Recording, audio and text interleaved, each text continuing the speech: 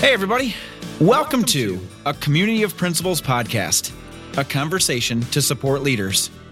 I'm your host, Ben Gilpin. Now, let's get this started. Woohoo! We are back. And just a couple weeks after the MEMSPA conference up in Traverse City. So hopefully if you happen to be up in Traverse City, you had a great time.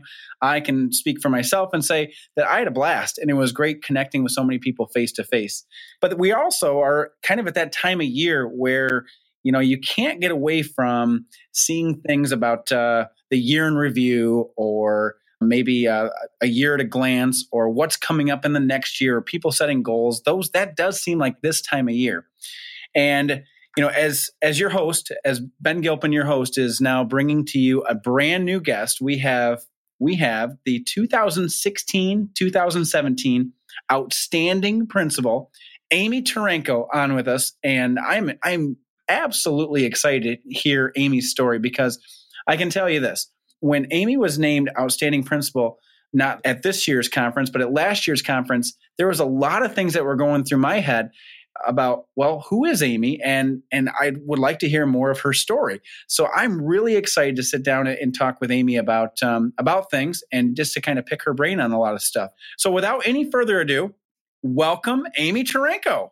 Thanks, Ben. I'm excited, but also a little nervous to be here. Oh, we got this. We absolutely got this. So Amy, outstanding practicing principal for 2016-17, that had to be one of the highlights of your career. Absolutely. I keep saying I don't know how you go up from that, but it was such an honor, very humbling experience. One of my favorite parts of the MEMSPA banquet is not only seeing the regional winners and viewing their videos, but seeing the surprise announcement here in Michigan of who the outstanding practicing principal would be. And it's definitely something you never expect to hear your name called.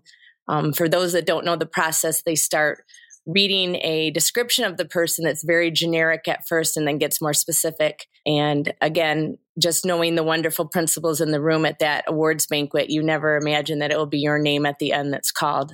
And then after your name is called and they open the doors and you see your family and staff members there, it's surreal and such an honor. Yeah, very, very well said. And it is quite the honor, and it is a cool ceremony. So I tip my cap. So I hope it was an outstanding year. I think we'll transition a bit, though. I know personally for myself, and I think so many of our listeners are very curious. Tell us the Amy Taranko story. How did you get to where you are right now? Well, I was born and raised in Kalkaska, Michigan, which is around Traverse City. Very different demographic than Traverse City. My parents were both educators, so I came from a family where obviously education was very important. My dad was a high school teacher who taught about a third of his career and then was a middle school principal for the 2/3 remaining of his career. And then my mom was an early childhood special education educator who became a principal her last third of her career, so about the last 10 years. Both in Kalkaska, in my district, they were principals. So I had great examples. I went away to University of Michigan. So I know sometimes you ask your other podcast members who they vote for. You already know my answer on that, U of M. Yep. So I went there thinking at the time I would probably go into something more glamorous than education, having lived it through my parents so much of my life. But ultimately, around my sophomore year, I just felt the calling and applied to the School of Ed, graduated from there.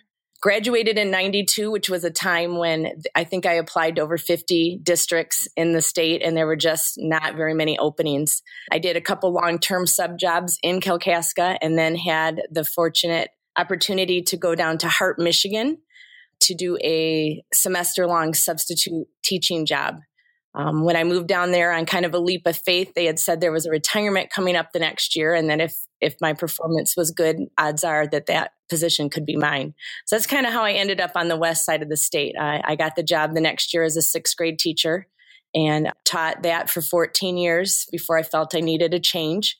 So I slid down into a third grade opening, which was a great change and experience and really kind of renewed me after so many years in the same position, teaching the same subjects. And after only 2 years in third grade, an opening for an elementary principal job came open in our district. And it was one of those things that I thought, oh, I'd really like to teach third grade a little bit longer. But if I don't take this opportunity, I'm not sure it will come back around again in a time frame that I would be available for. So took that leap, got the position, was the principal in a second through fourth grade building for 1 year. And when I took the job, the expectation was we were doing a building project that we were going to merge the K1 building with the 2-4. And so I knew the next year that I would be joining two staffs together. And so that became part of my job that year, was to bring the two staffs together in preparation for us all becoming a much larger building the following year. Wow. So this is my 9th year at Spittler. And I've been in Hart my whole career for 25 years. So, you've got some unique parts of that journey right there that I think a lot of people may not have experienced, but could definitely relate to. So not only 6th grade, but also 3rd grade, then you became a principal in the building that you were a teacher. Correct. I was in that building 2 years, which I think was kind of the perfect amount of time. Hart is a smaller district, so I knew a lot of the people in the building, but not closely. It's different when you work with someone versus, seeing them at district PD and saying hello. So it was nice because I really got some of that lower elementary or younger elementary experience before having to lead that work, and knew people, but not well enough that they were my family in the way the middle school staff was after 14 years. So Right. Yeah. Just based on length of time and experiences. Absolutely. Okay. So now you merge a couple of staffs together, and so then talk to us. I mean, that had to be challenging at times and absolutely amazing at times. Exactly. It was a challenge, but it ended up being a blessing, I think, for all of us. The current principal of the K1 building, who was a very dear and close friend of mine, was struggling with a battle with cancer. And she had to go on a medical leave that year. So bringing the two staffs together, they were hungry for leadership, having, an administrator who was dealing with an illness. So it kind of was the perfect scenario of them being very open to joining another staff and helping us prepare to make that transition from a K1 to a K4 even more smooth. So while it was challenging, I really think the staff was open and ready for it. And as a result, it went about as good as it could possibly go. I do believe that. That's very cool. And it's such a unique, everybody's got their own unique path. And I can tell you, I've talked to a handful of people on this podcast, and everybody's path is different. If you're a listener out there, you probably have a different path than Amy. So we can all learn from the paths we take. So Amy, before we transition away from your path, what about family? You spoke a little bit about your mom and dad being lifelong educators, but what about your personal family? Any kids, any spouse, any pets, anything like that? Yep. My husband, I actually met when I moved to Hart. So it was divine intervention for me to end up there, I believe. He's the band director. He's the 6th grade through high school band director there. And we've been married 22 years coming up. Oh, congratulations. Thanks. We have 2 daughters. Emma is a freshman at Grand Valley. And this year, so it's been a change in our family to have her absent on a daily basis. And then I have a sophomore, Grace, who is a sophomore in high school here in Ludington. Actually, that's where we live. So I also have a dog, Patches. She's a girl, but my husband felt that he couldn't deal with another girl name, so he overruled us and named her a generic dog name, but she's a part of our family as well. Very good. Okay. So now that we have a little bit of a better understanding of Amy Taranko, now we're going to jump into some questions, and we're going to change up this first one. I did give you a little bit of heads up on this one. So if you're a listener to this podcast, you've probably heard some people give book recommendations. We're going to switch it up a little bit, and Amy is going to share. Amy, looking back on your career, if you were to find yourself on day one, what advice would you give yourself starting out? I think the biggest advice, and I know it's being talked about a lot now in the state and the legislation, is find a mentor. Find a mentor, absolutely first thing. It's such a change from teaching. It's one of those things that until you go into the administrative world, I think you know, but you really don't have a clear understanding of what's ahead, there's just no way for that to happen. So to find a mentor, someone you trust, I recommend someone outside the district so that you can have very open, honest conversations and also get someone's perspective, maybe from an experience that's different than yours. But finding a mentor, someone you can confide in and ask for advice, I think would be key. And I know for me, I had my parents to rely on, but they had both been out of the education world, retired for a few years by the time I got the job. And we all know how quick education can change at times. So I think finding a group of people or someone that you trust and can confide in and get advice from is key for anyone in this position, whether you're new or have been in the job for years. And that is one of the things I love about MEMSPA. I really feel that that's given me several people I look up to and consider mentors to rely on in those cases where you just need some input from someone. That's very well said. And especially, as we kick things off, kind of looking back a couple of weeks ago, we had MEMSPA up in Traverse City, and there's just so many great connections and so many amazing people to connect with. So I think that's really well said about finding a mentor. I know personally, I am indebted to the two principals that I work with on a daily basis, because I still remember when I started, I needed them probably more than anybody else on the planet. So they were invaluable. So well said with the mentor piece. How does Amy find balance? That's question 2. How does Amy find balance? I definitely feel there's 2 things that are key for me. The first being exercise.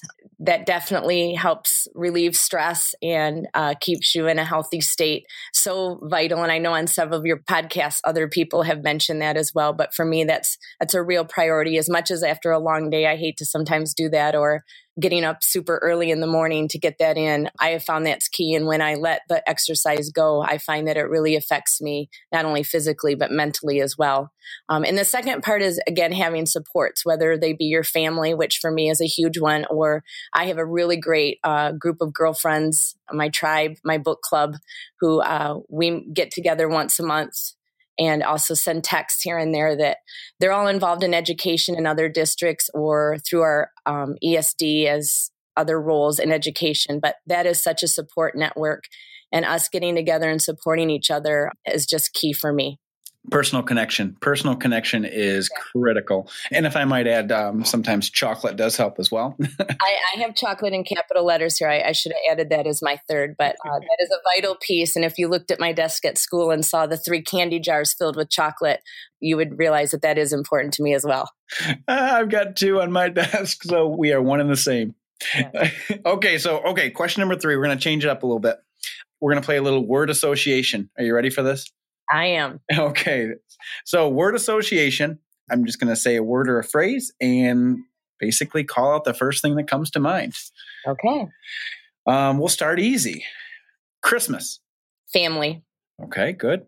Goals. Vital. Vital. Oh, good. How about snow? Blessing and a curse. Okay. Social media. Important, but personally challenging. Yeah, and we might go into a little bit on that one. How about standardized testing? Time consuming. And the last one, since I already know you're a Wolverine, Detroit Lions. A fan, but wish they would do a little better. Okay. So those are, it's interesting. You had a couple of them in there, goals, and you put down, and you said vital. And then the other one, social media, important, but also, challenging as well. So tell me as someone, because I know that you're on social media, but I also know that maybe you kind of dabble in it. Maybe it's not to the forefront of some things. So tell us your approach when it comes to social media. I think I'm what people consider a lurker. Is that the phrase? I'm definitely someone who's on it and in touch with what other people are posting.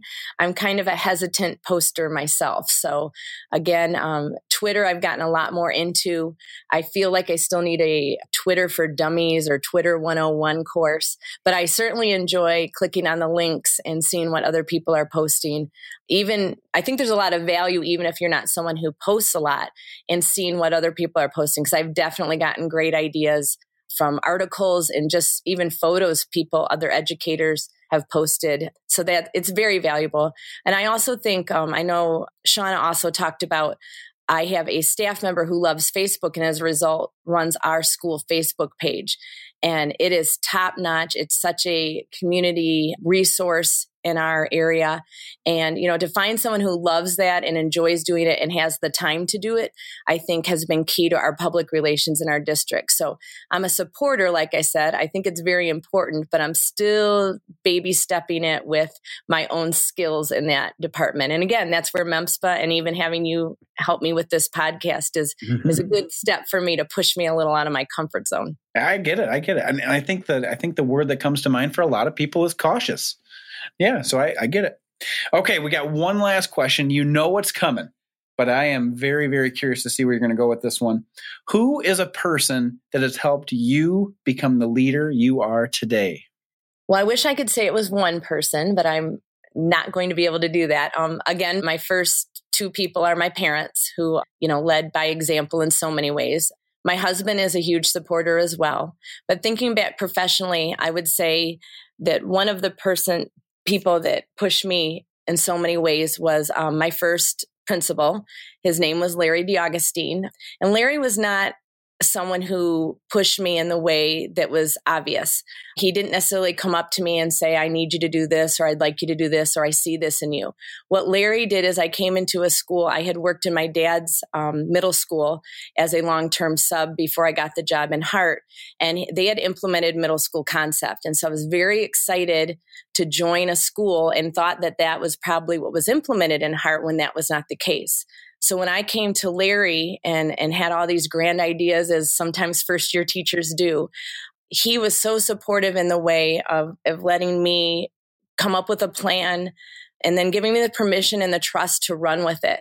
And at the same time, another group, my sixth grade team that year, we were departmentalized, but that team of teachers who had all been in Hart for several years at that point were just so open to this young, fresh kid who had come in and wanted to do things differently. And I really credit my team at the time for going along with me and jumping into that work, and all of them pushing me and showing me what collaboration can do and can mean. And as a result, I think that's why it's so important in my career, that collaboration, both through MEMSPA and in my building. I just can't imagine doing this job alone. And so both my sixth grade team in Hart and Larry DeAugustine were very instrumental in that, pushing me to become, I think, the leader that I am today. Well, it's interesting that you bring that up, because there's a lot of statistics out there that say many educators typically get out of education within those first 5 years. Mm-hmm. And for you to have such a strong support system really was kind of the catalyst and catapulted you into a great career. And so you do look back at some of those beginnings. And I think that what really stood out was when you mentioned Larry, and you mentioned that and I think to quote you, he gave you permission to run with it. Mm-hmm. And that is so valuable. And that's really, as a principal myself, I'm trying to just give the reins over to the teachers and just get out of the way. And it sounds like that's what Larry did with you. That's exactly what he did. And again, as a result, it changed things, I really think, for the better at Hart by implementing that middle school concept and teaming and advisory, all those important middle school things that age kid needs. So again, I'm eternally thankful for him and for him giving me that freedom. And I also, again, until you asked me the question, I don't know if I'd ever really pondered it in that way. So it made me definitely have a new appreciation for my beginnings in Hart. That's for sure. Very cool. Very cool.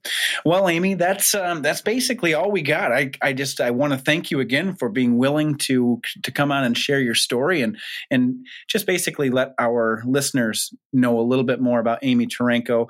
I'm extremely proud that you represented MEMSPA in Michigan as the outstanding principal in 2016-17.